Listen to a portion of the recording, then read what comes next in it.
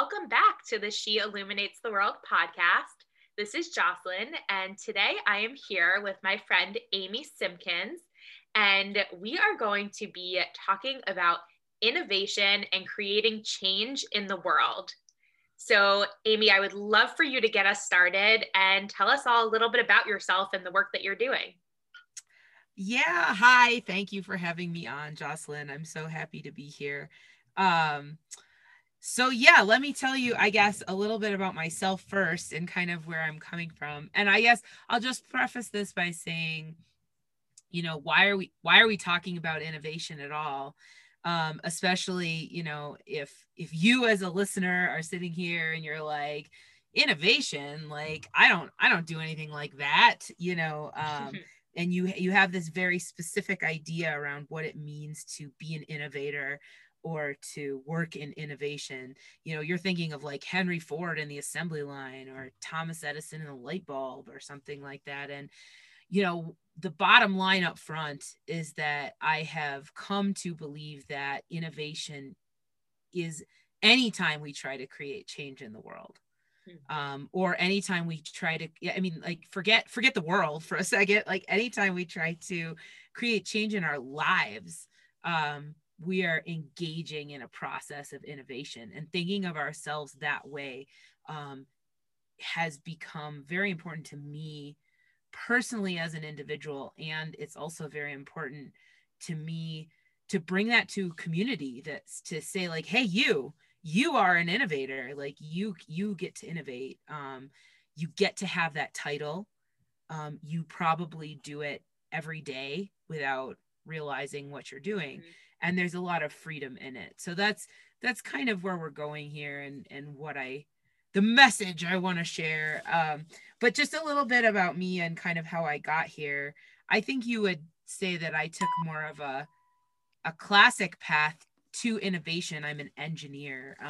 I always wanted to be an engineer from when I was a kid, probably around middle school age. I fell deeply in love with science and math. And, I wanted to be an astronaut. I wanted to explore space. And I had a very specific and narrow vision of what it meant to like innovate.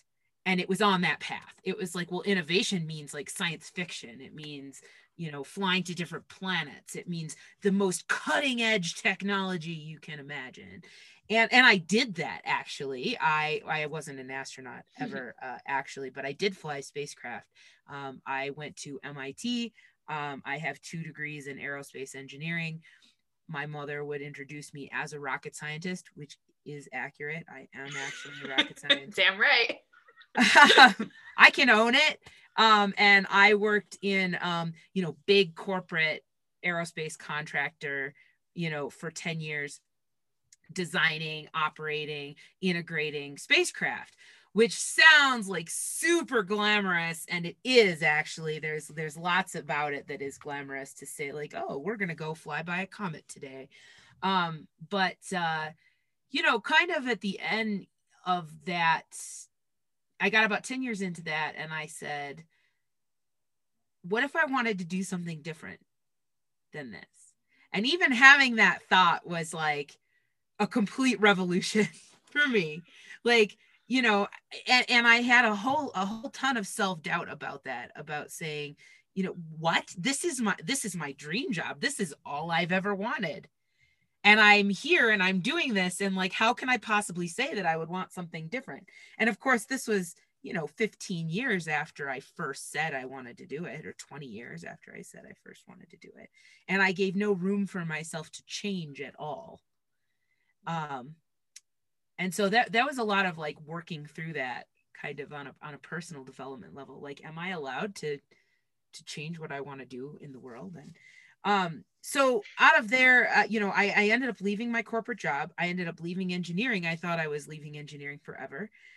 Spoiler alert, I was not. But I tried to, I started some businesses. I worked in consulting. I worked in coaching. I've done a lot of different things, a lot of experimentation along the way about what is it that I actually do want to do in the world now, and how does all of the stuff that I did before in my career kind of come into that. So now what I do, just to fast forward through all of the churn, just imagine years of churn of what I wanted to do and exploring different options. I run a renewable energy consulting business with my husband, who is an electrical engineer. So we're very nerdy in this house. We do a lot of innovative work around renewable energy. And I find that as a CEO of a very small company, I am using every single thing I have done in my entire career, whether that's and the engineering part, the project management part, the coaching part, the being sensitive to other people's needs part, and the innovation process part is brought to what I do now. And in addition to, the career stuff, I have 3 kids. They're 5, 8, and 10. And they are all very intense people, as you can probably guess by just talking to me. And we love to go outdoors. We love to camp, hike, ski. We live in the mountains outside Denver, Colorado. And so anything that happens outdoors and in the wide open spaces, we love to do together as a family. And so life is very full and complicated and awesome. And I have always wanted to make a difference. That's what has rooted everything from the very beginning. It has been wanting to have impact in the world and do things in the world that were going to bring change, bring new knowledge, bring people together. At the beginning, I thought that was going to be space flight. Now, and nowadays, I think it's going to be renewable energy, but it's more than that. And obviously, I love working in renewable energy because I love the intersectionality of it. That it's about saving the planet and reversing climate change. Yes. But also it's about creating community resilience. Yes. And like we saw in the earlier this year, when Texas had their cold snap and they had parts of their electrical grid go down, distributed energy, renewable energy can create more resilience in emergency situations like that. And that helps actual people. There's elements of, community equity and serving underserved communities with more distributed energy as opposed to centralized energy. So there's lots of ways we could geek out about energy. But what I'm coming to is that regular people have this capacity to understand from their lens on the world, like change that could be made, that could be helpful. And that's kind of where I'm coming into now in my career. I have all these unformed ideas about how do we get people who are living in these areas, who lived through, the Texas grid crisis and the trouble that caused and the cold that they experienced, and how do we learn from that in ways that we can move large systems forward through the efforts of individuals. And so to me, that's where like innovation starts, as sparks of ideas in normal people that then move larger systems. Yes. I love that, the sparks of ideas in normal people that moves larger systems. And usually like the spark is that intuition, that inner knowing of, oh, this. And there's a couple things I wanted to highlight, but one was like, we're all innovators. We're all change makers. And for you, it started out as aerospace engineering, which was absolutely part of being a change maker. And that's evolved. Like that has evolved throughout your career. And I think each one of us can really tune in and really identify like those parts of us that this is how I'm making impact. This is how I made impact, like when I was in high school, when I was in college, when I'm in grad school, my first job, second job, and so on. And we're always learning and evolving. And so our impact is changing as we grow and we become more resilient and we keep on learning. And Amy, I would love for you to share and talk to us about like the different types of innovation. Because I know we talked about like creating innovation from within a system and then creating innovation from like creating something brand new, which is something that I've looked at in my own career of like, you know, can I make change from within a company versus like, when is it time for me to start my own business and like to create something brand new and then hire new people? Yeah, absolutely. So there are actual, like there are formal terms for this kind of out there in innovation land. And creating change from within a system that already exists is known as incremental innovation. And so you're working within someone else's framework that's already there, but positive change is possible. You see a problem or a challenge with what's happening currently, and you say, how might we do this a little bit differently? And so you're working within the same framework. And by the way, this just as an aside, anytime you find yourself saying, how might we do this differently? How might we think about this differently? You know, how might we do this better? Anytime you're in that kind of a headspace, you're innovating. Like that is the foundational question of innovation, is how might we do this better? How might we do this differently? How might we get around this challenge? How might we meet this level of complexity? You know, those sorts of curiosity questions are the beginning of any innovative process. So anytime, whether it's you're talking about like, you know, a problem you're trying to solve with your kids in parenthood, or you're doing something at work or whatever, like it's all innovative process. And that, even just framing it like that, has helped me. And I'm going to come back to that in a minute. But so incremental innovation is within a system. And then if you want to just like say, this system, this whole system doesn't work for me anymore, and you want to just set that whole system aside and build a new system, that would be called disruptive innovation. And you may have heard the word either disruptive innovation or just being disruptive or a disruptor before, because it's so hot right now. It's a very trendy term to talk about disruptive innovation. And there are definitely times when like, and it's sort of like you're talking about, Jocelyn, where you're like, I don't want to work within the framework of this corporation or organization or that I'm in. I think I should just go start something new, start a new business, and start a new organization, start a new nonprofit. And there's always space for that. And there's always power in that. But that might not always be the most feasible answer. Right. And so, you know, before we get too obsessed because it's so trendy with disruptive innovation, we also can't forget the power that there is in incremental innovation, where incremental innovation takes a lot less energy because you already have a framework in place.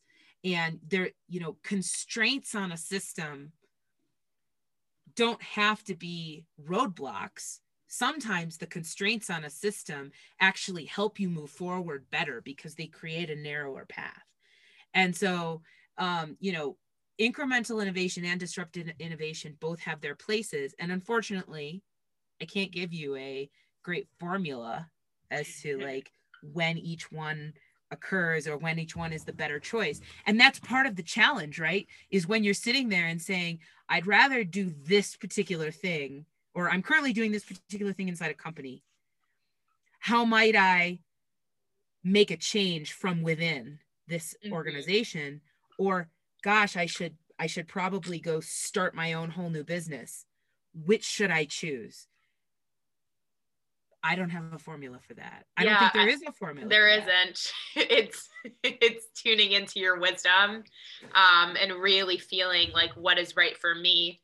And from what I've seen is like you can be in one organization, and for some people, it's to stay there and to create change there. And for other people, it's leaving and doing something completely different.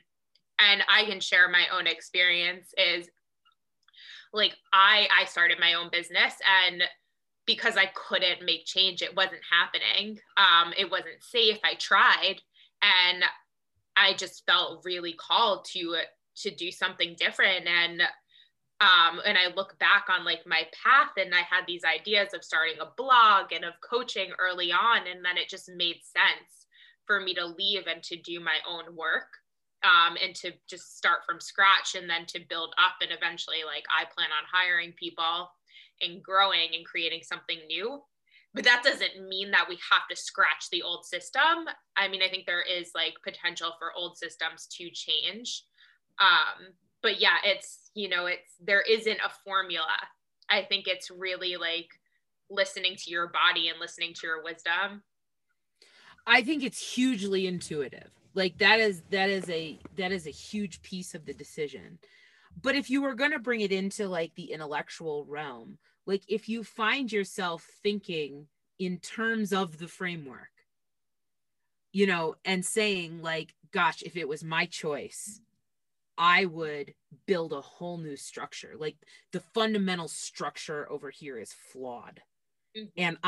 And I think I know, like if I had my druthers, how I would build up this new framework, this new structure. That's disruptive innovation. Like if you're wanting to bring a new structure from the ground up, that's when you say like, oh, intellectually, I can identify this. I can categorize this as disruptive, and something that would be incremental would even be silly to talk about because I don't even want the framework. On the other hand, another example, just from tech, and I love taking examples from the world of technology and then being able to apply them in other domains like your business starting or in your personal life, right? So right, in personal life too. Yeah, I want to just kind of go back to like this can all be applied to like raising children or your family. Absolutely. Or whether to make a move, of location wise, or, mm-hmm.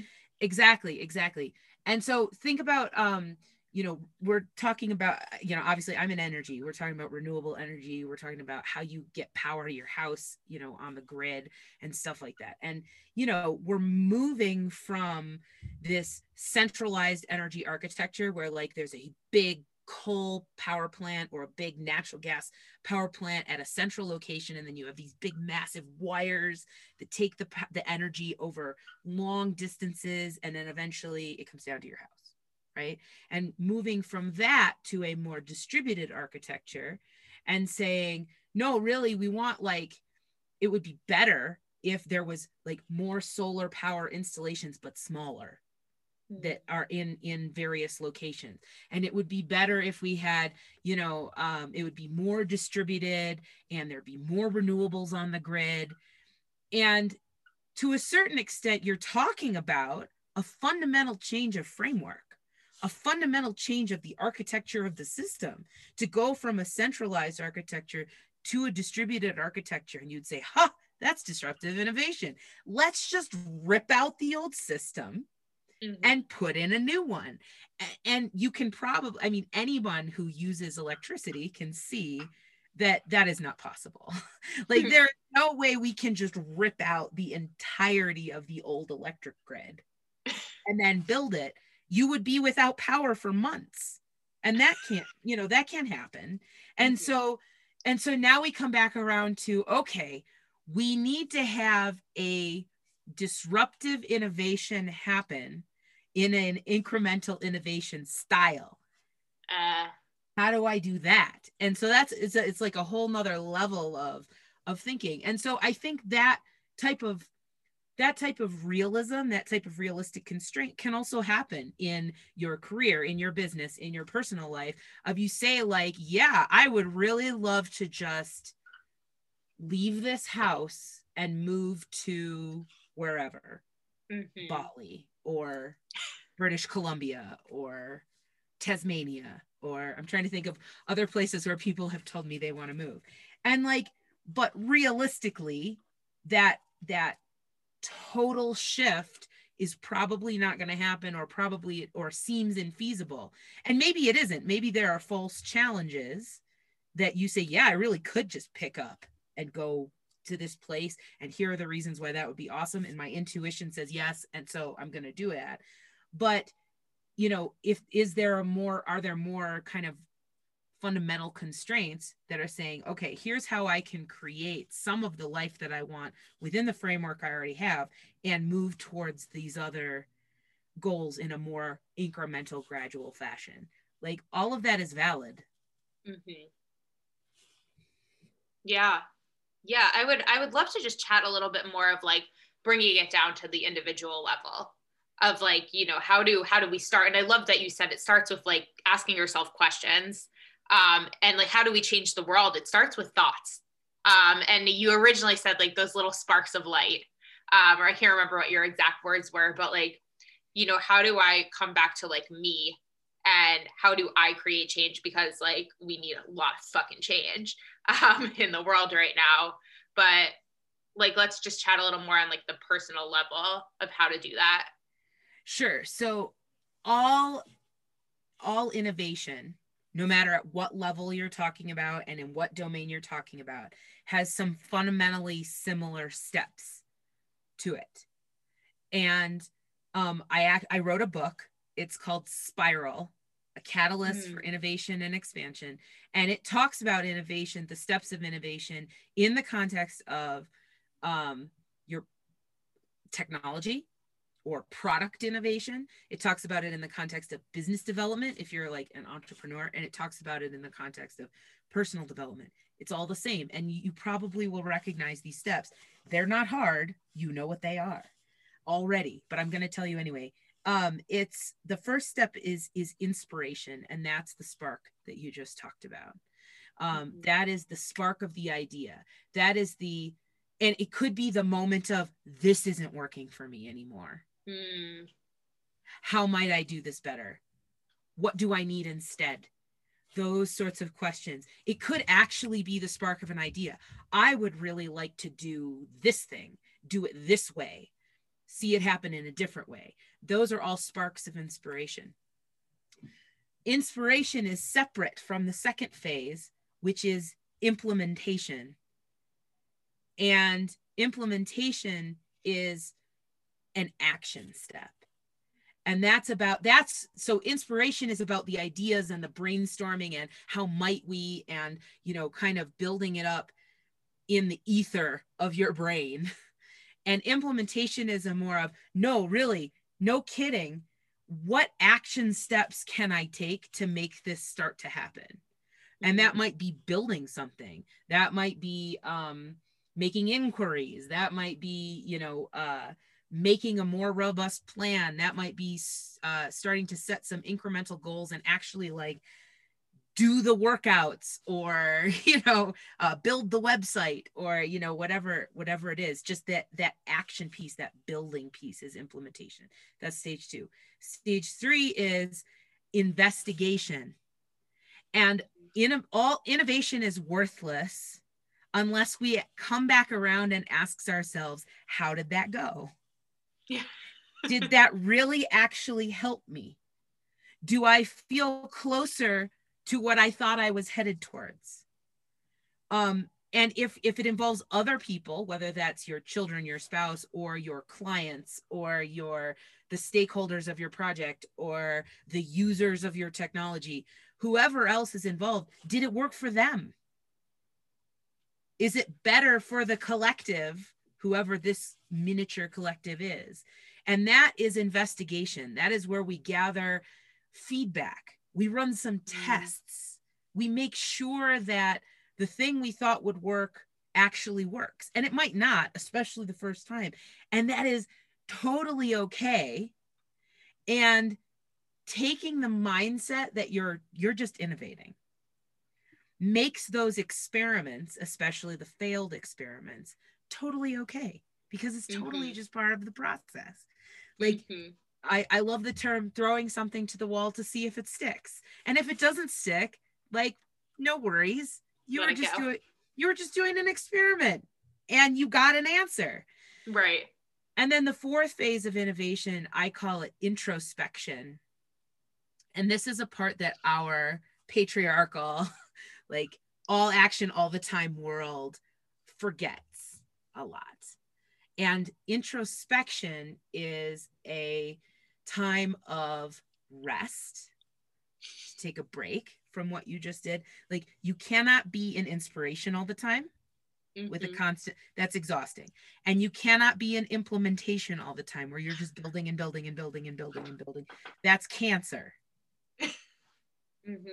Okay, you need the introspection time where you step back and you take a rest, you take a break, and you allow what just happened to be. And in some of the seeds of that inspiration phase often get planted in the introspection phase, where you might feel like you're all in a muddle. Like, you might say, okay, well, this part worked, but this part didn't. I don't know how to fix that. And it feels all very muddled, and like you don't have any ideas about how to move it forward next. And to me, this is like the biggest time, when remembering that you're in innovation, that's what you're doing, and that this part is allowed.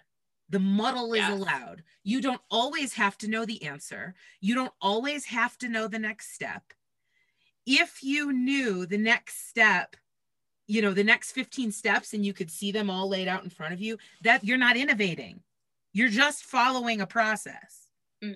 And so making room for that place where you are quiet and you are also maybe confused is part of the process. And so those four phases, and the important part to remember about the four phases, we've got inspiration, implementation, investigation, and introspection. It's not a straight line. Right. It's a spiral, which is why my book is called Spiral. And I like it spiral because it is a cycle.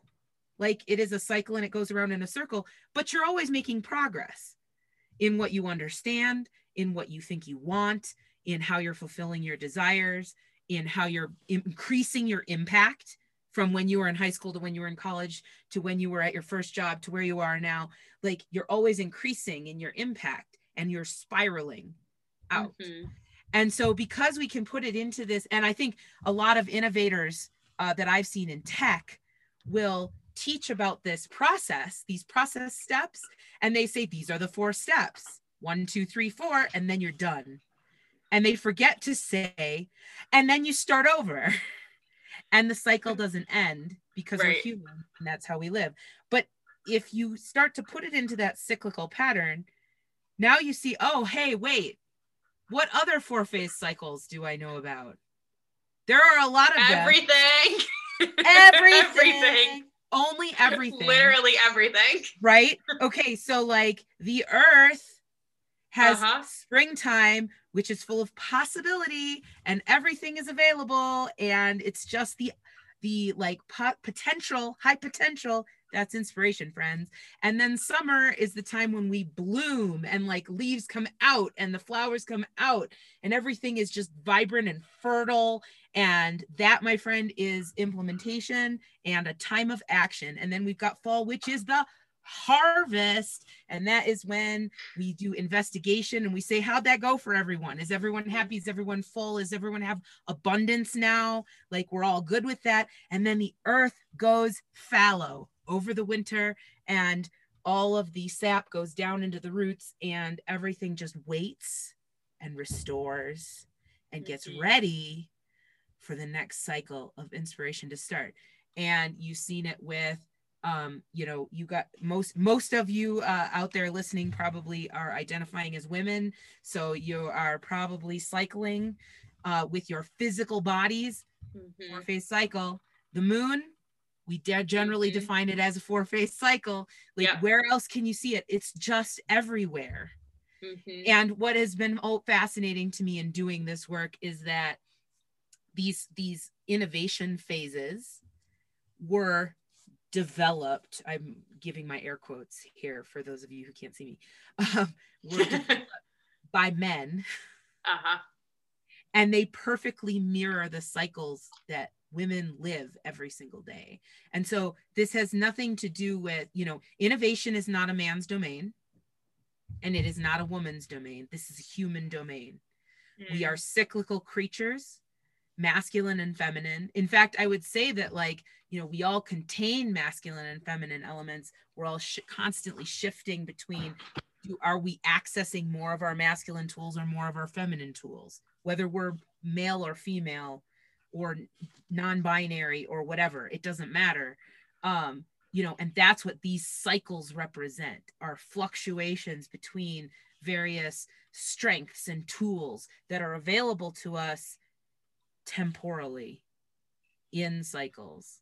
And that's what enables us to create change, just as the earth creates change through these cycles. Yeah, I love that it's spiral. And if patriarchy is so like this whole hierarchy of like this straight line, like you keep on climbing, or this ladder of like, okay, you keep going and one foot in front of the next, one foot in front of the next, right? That's not how the universe works. The universe, like the earth is round. Like I was sitting outside of my backyard one day and I was like, oh my God, the world is round. Like this stuff doesn't make sense. and like there's no hierarchy of people being better or worse. Like we all have our space in the universe, and like everyone's in a different place, but there's no like ups and downs and whatever. Like there's no hierarchy. But with the spiral, it makes so much sense because it's like we are going in a circle, and like we're learning and like we're weaving in and out, and but ultimately we're spiraling around. And so like as you get older and you're learning more, like your spiral is going to expand out. It's going to keep rippling out. Absolutely. And what came up for me while you said that, like the earth is round, like I'm sure you've heard the phrase, the shortest distance between 2 points is a straight line. Lies.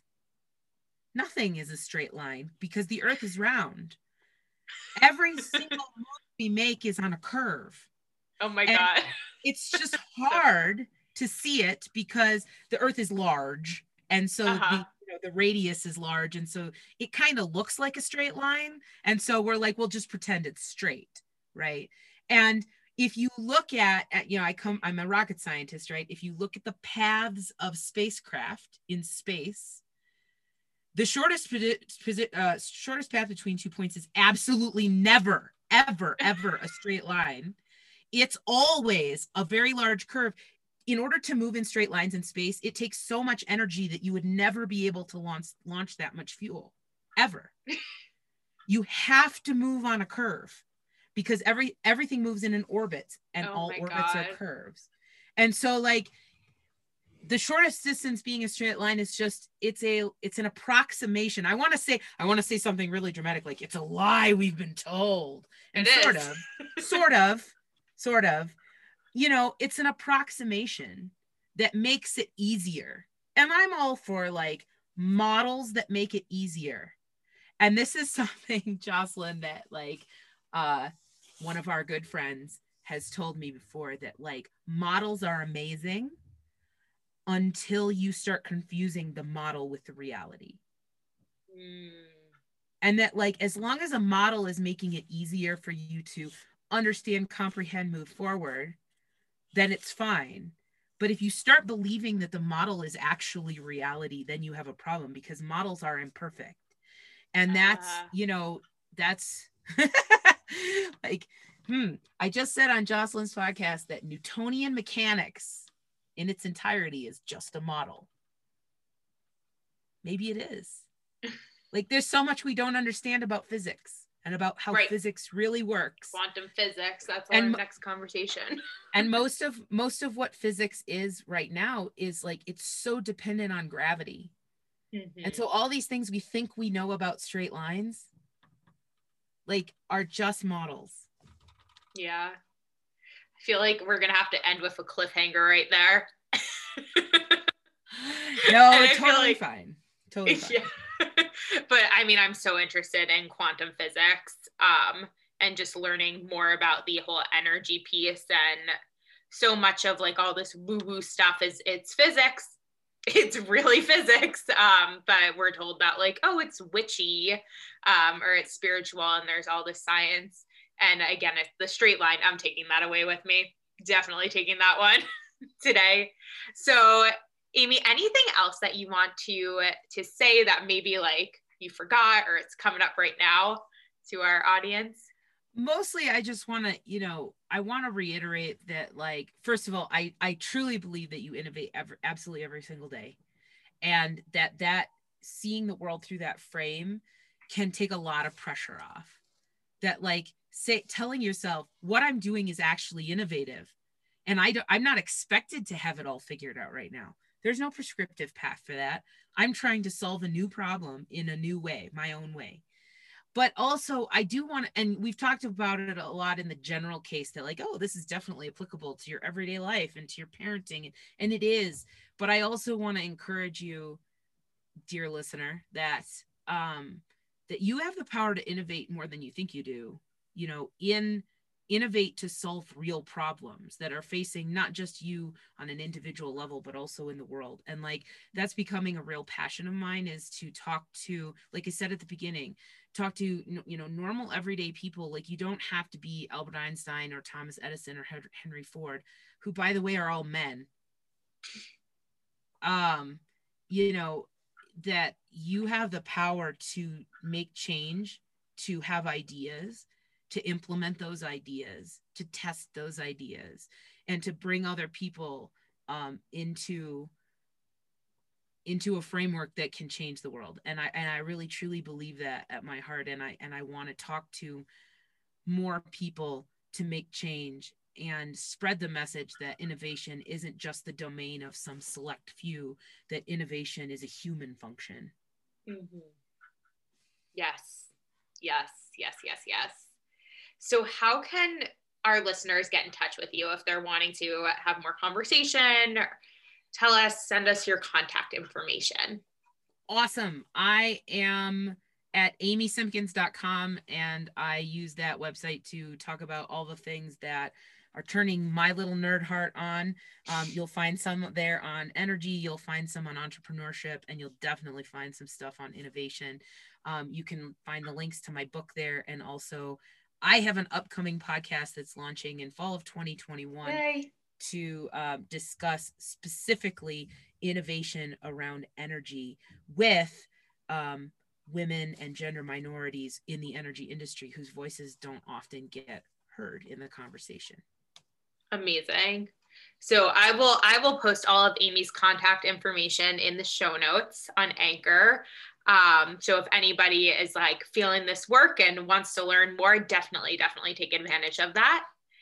Thank you, Amy, for being here with me and for this conversation. Thank you, everyone, for listening, and I will see you next time.